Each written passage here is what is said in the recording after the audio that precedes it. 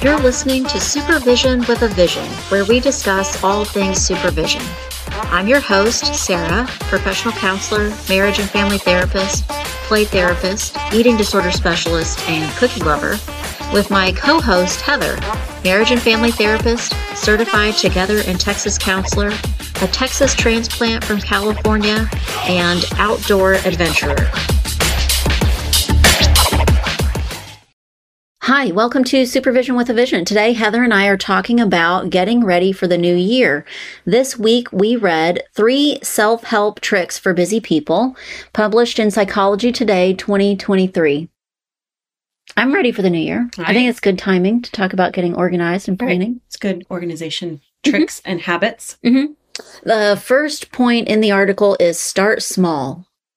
I need that tip. You need that tip. I think I always want to start really big. I learned that tip because my time would be so limited between like work, kids, finding good balance, but yet this space still needs to be organized. Or this, I went through a phase at one point. It was like the kitchen needed to be redone because I had a baby when we moved into our house, and a very good friend of the family put my kitchen up for me. Yeah. Well, by the time she was like 3 or 4, I was it didn't make sense anymore. This doesn't work. Yeah. But I didn't have a lot of time where I could just like pull everything out. Yeah. I needed to do like a cupboard at a time, or like a drawer at a time, or like like literally small bites.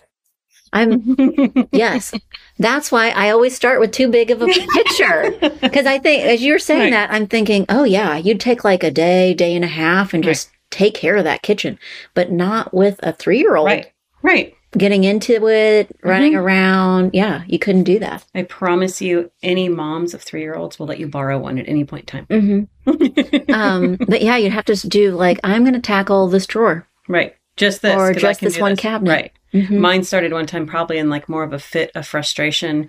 I was putting something away and like something got stuck, and I was like, I don't even know why these are in this space. Like, that kind of Yes, absolutely. Like the drawer can't open because you're so stuck. Packed full of whatever. Right. Yeah. Okay. What about as a supervisor? If you've got a project that you think I'd like to get this organized a different way, or what would be an example of starting small? I think in supervision, there are plenty of things when my associates are talking to me about how they handle the situation or what their client load is like. I could probably make 17 suggestions or tweaks or changes. Wow, that's such a good point. But really, I usually choose 1 or 2. That's so true. Because I think, so maybe you're saying a supervisee comes to you with, I need some help with this. And in your head, because you've got years of experience, you can think, here's 10 different... Right. Here's your options. Right. Here's a book. Here's a worksheet. Here's a tool. Here's a something. Here's a conceptualization. And if you threw all 10 of those useful things at them at one time, overwhelming. Right. Overwhelming, too much. And probably not going to be good at all of them, which especially for young associates just makes the process hard. Right. Yeah. That even maybe if you try to give too much, it's not going to really sink in and be practical. Right. But if you just back it off and pick one of those things that seems to fit best, and maybe I'm trying to match it with the associate's personality or how they're doing therapy, and then also what I know of their client, like what, they already shared about. So trying that, so then that makes the job of the supervisor kind of it is already complicated, right? So you're saying what happens in your head is you go, here are 10 things. And then pretty quickly you're going, okay, let me kind of whittle that down to what could be more useful or functional right now. Right. And you get down to maybe a list of like 2 things to try. Right. So, but as the expert that you are, you have to do that. You have to figure out 1, here are all these options. 2, not all of those could be applied right now. Right. They're not all going to jump in and fix this. Yeah. So maybe even getting even more specific. Let's say, what if it's an abuse allegation? Right. So you might go, okay, here's the law, here's our Texas state legislation, here's this training that I went to, here's this decision-making tree that I've used before, here's a thing that I've used when talking to parents about, I need to make it. You have all of that, and you think, man, if I just hey, here's a email with all of it. Where do they even start? Right. And they would probably try and like do all of them. Maybe. Depending on the supervisor. Right. It's true. Okay. So I think starting just with like, okay, that sounds, giving them kind of direct guidance. What about, and I think this is also applicable to the idea of the kitchen or our decision making that we have with supervisees. What about you as a supervisor? And it's the new year, so getting yourself organized or thinking about things that you'd like to accomplish in the new year. Do you get yourself to start small? I think I try. I think I tend to go big naturally, but I think I try to go, okay. So, in fact, one thing, I have a couple ideas that I want to try this year in supervision that are different. But I'm not going to do all three of those things at the same time. Even though, like, I want to make sure that I'm incorporating, like, actual getting out of our office space, like this physical space, and move forward to somewhere else. Like, either incorporating some, like, walking or go and be somewhere else versus just hold up in an office. I think there's lots of benefits to it. Yeah. And I think it gets you, as an associate, thinking outside the box when you have to do other activities while you're... Yeah. Okay, so that's one. That's one. But you're saying if you tried to do all three this week, like starting now, too much. Too much for you or too much for the supervisee? Probably too much for me. I mean, yes, the supervisee, sure, but I think they try to go along with whatever is presented. Yeah. I think for me, it'd be too much to go like, oh, and do this. And by the way, I want to see your notes at least once a month. And by the way, I want to, you know what I mean? Like, it starts being a little, like, a lot. And I don't... They all sound like good goals. I'm excited about all of those. Okay, so the next step in our article is buy yourself some space. And we're thinking this means physical space as well as mental space. Yeah, I think it even can go down to how you organize. A couple of my supervisees are in multiple locations. So how do they organize their work bag? How do they... go about finding if they're jumping from one location to another location, when are they doing their notes? Like literally finding space for those things. Yeah, I think translating that idea into what we do as supervisors. So you're like, we've talked about this in different ways, that maybe the way we plan our day means that we intentionally do not make one day out of the week a lot tougher, either very busy with too many clients scheduled, or with maybe our most emotionally draining clients all on the same day. That we're thoughtful of that. And that's the headspace, really. Right. That's I remember, it's been a long time ago now. Maybe a year or two. I don't remember how many years, but I've learned my lesson. I thought that I would schedule all of my parent meetings 1 week. Ugh. Yeah. It sounds so great on paper. Yeah. It sounds so good. Right. I was going to be so organized and efficient and do that all in 1 week. And then, and I did that. And I thought even that I would do that 1 week out of every month would be parents. And I attempted it one time and thought, yuck. I like hanging out with kids. This does not go well. Yeah, to just do all of that, it's just, Well, and it is a different headspace. When you're doing consultation things with parents or getting them to engage in sessions or group sessions is so different than your individual session. What about, I think this is true when I'm organizing something physical space also. You said that kind of about organizing somebody's work bag or their day. And also thinking about organizing the kitchen. I might think... this is a really great organizational plan. And then when I start doing it, it's not very functional. Right.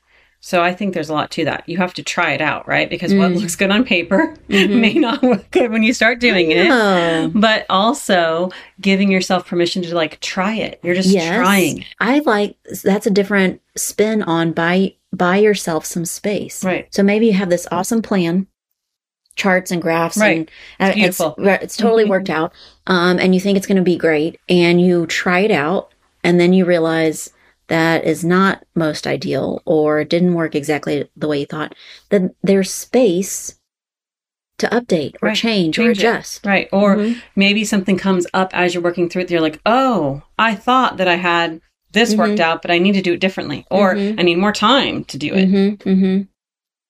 Yeah. I have this planner that I really like. I need to start using it again. When I first started using it, I mean, I had like a set of pens and different colors and all this. I mean, I filled up every single page, and I thought I was and I think it took me exactly 2 weeks to go, oh, this is not functional. Right. It does not feel good. Right. And started using it. And I mean, there's some guidance in this planner and how to do it. Started using it in a slightly different way and thought, oh, that's the way it was intended. And wow, that's a whole lot more functional. Right.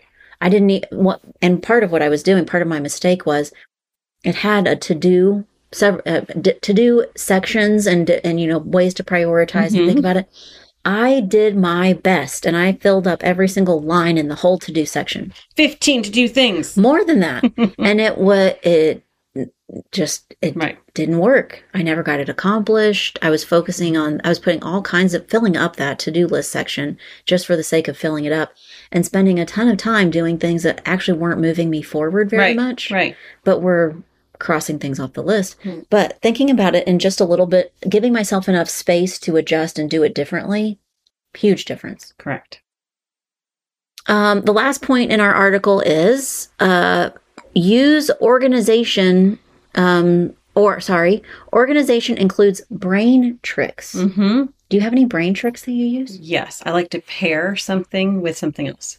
So if I need to remember to call someone back, and if it's just like a social call, then I'm like, oh, I'm going to pair that with my lunch, or I'm going to pair that when I'm driving to the next location or whatever. So I try and that way I'm going to remember it. If I pair it with another activity, I will remember to do it because I am the worst at oh yeah, I'll do that at lunch. And then it just goes by the wayside. Yeah. But if I actually am very cognitive about pairing it with something, it doesn't have to always be a break or an enjoyable thing. It can just be oh, I need to make sure that I think I have some room to grow in this area. So you are pairing things. I wonder what some other examples are, because I don't know that I do that. Okay. Very much. Do you ever do things like mental Post-it note? It's not really a Post-it note that you would write and leave somewhere. But I will. Even a Post-it note is an example. Right. I don't think I do. I used to work a very early opening at 6:30 in the morning. And then I would leave at 3:30 and go to class and be in class usually till 9 o'clock at night or 10 o'clock at night. And there would be something simple. I was teaching school, and it would be I need to bring sponges tomorrow. I would not remember to bring sponges tomorrow unless I literally put something on my keychains that was different. Why is that ribbon there? I didn't have to have a sticky note that said Post-it note, but oh, I tied a ribbon on my keychain. What is that for? Something that would trigger my brain to kick back into doing it. I don't know.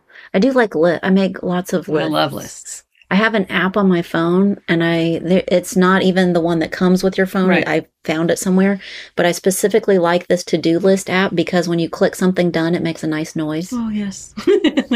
Ta-da. Yeah. So lots of people go, why don't you just use the one that came with your phone? No. It's good, but it doesn't have the noise I like. Yeah. So maybe a to-do list is something that I utilize. Yeah, I'll have to think of tricks that might be helpful to me. One of the things I use with my associates when they're going back to back with clients and they're kind of getting lost in the minutia of and this next client is this, and that's something different, is to take 3 seconds and pause. Look at your note you wrote the week before, or think just momentarily about who's going to walk into the room. So that you're oh yes, this is a parent meeting versus a kid meeting, or oh yes, this is the client last week I asked to, whatever. I think I like that idea. I think my working memory is pretty good. And I don't need to do that for myself, but I do get that feedback from my supervisees that I will remember things, telling me that they maybe need a memory trick. Right. So I could use that as an aid for them, that let's work something in so that as you get busier, you are checking in with yourself. You're reminding yourself about what's going on. Yeah. Definitely helps to just kind of balance out what you've got. Yeah. If you're jumping from one client to the next. If I'm thinking of memory tricks that I actually use, I think I really, really, really rely on my calendar. Yes. I put a lot of things in my calendar that people probably don't put in their calendar. Part of what I do with my calendar is that I do not keep any of that in my working memory.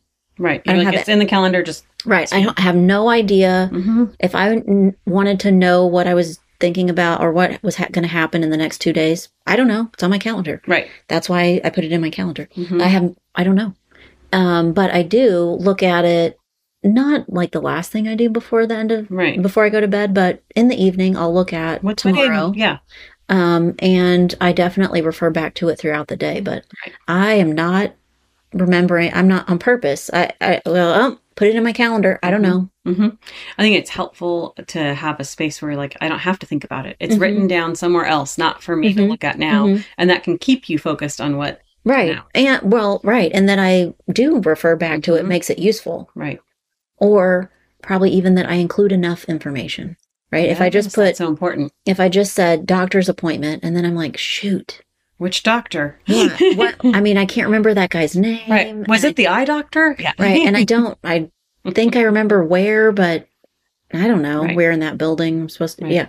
If I'm not putting enough information, then I'll get lost too. Absolutely. So making it really functional. Right. I feel like I wonder if this is true of your kids, that I've had a lot of clients who struggled with their parents, that the parents wanted them to use a calendar. Oh, yes. And the kids don't want to use a calendar. Right. And the parents kind of want to include me in that discussion. I'm like, I use my calendar. Right. A lot.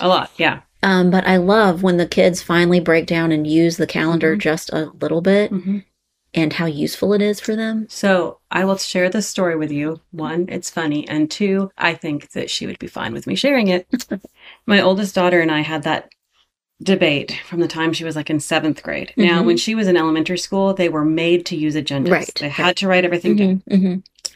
I don't really remember much about 6th grade, but 7th grade, one of the teachers was like, and absolutely put this in your agenda every day, blah, blah, blah. And she was horrible at it. And so I bought markers and bought a different kind of agenda that had different boxes. I mean, I went like the full, like whatever we need to do. And then it would be 3 weeks into school and it would not happen. And every year I would tell myself this is going to happen. Somewhere along the midst, like, I don't know, 9th grade, COVID happened. 10th grade, we're half back in school and half not. And I'm like, how are you tracking all this? This is crazy. And she's like, most everything's in this platform. So this is how I do it. I'm like, okay. Like, again, trying to respect your process, but it's stressing me out. Like, I can't help you. I can't even help remind you of things. I don't know what's happening.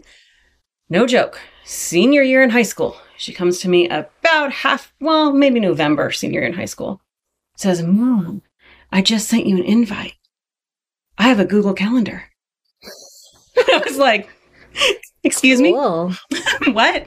And I tried really hard to like suck up all of my like, I told you, whatever. But it just took her time and space to figure out what kind of calendar. Her phone itself she hated the calendar it came with. And she didn't realize, or somehow along the line didn't listen to, like, you could download your own calendar app and have different things. And you can invite people to things and you can, yes. So now she uses Google Calendar like a boss. Like, it's awesome. And she sends her dad invites for car things and sends me invites for other things that she wants to make sure we do when she's home. But it's, And see, I mean, it's all about finding what you need for your brain. It is true. Yeah. Right. That, I mean, to try and, and I mean, that's all the story of those years, right? 5th, 6th grade is that they're trying to get you to do it. You really want to do it. You don't want to do it. And they can only teach you they can't teach you how to personalize it yet. You have to do that later. But it took a while. Well, maybe that should be our lasting meaning from this episode, is that while getting organized in the new year is certainly useful and important, and we can set our supervisees up to be prepared to do this, they still have to figure out their style. Right. And that's important. So we can offer it, but they will grow into using it the way that makes the most sense for them. Exactly. Heather and I would love for you to share some of your organization hacks with us, and also, of course, ideas for episodes in the future. Thanks today for listening to Supervision with a Vision.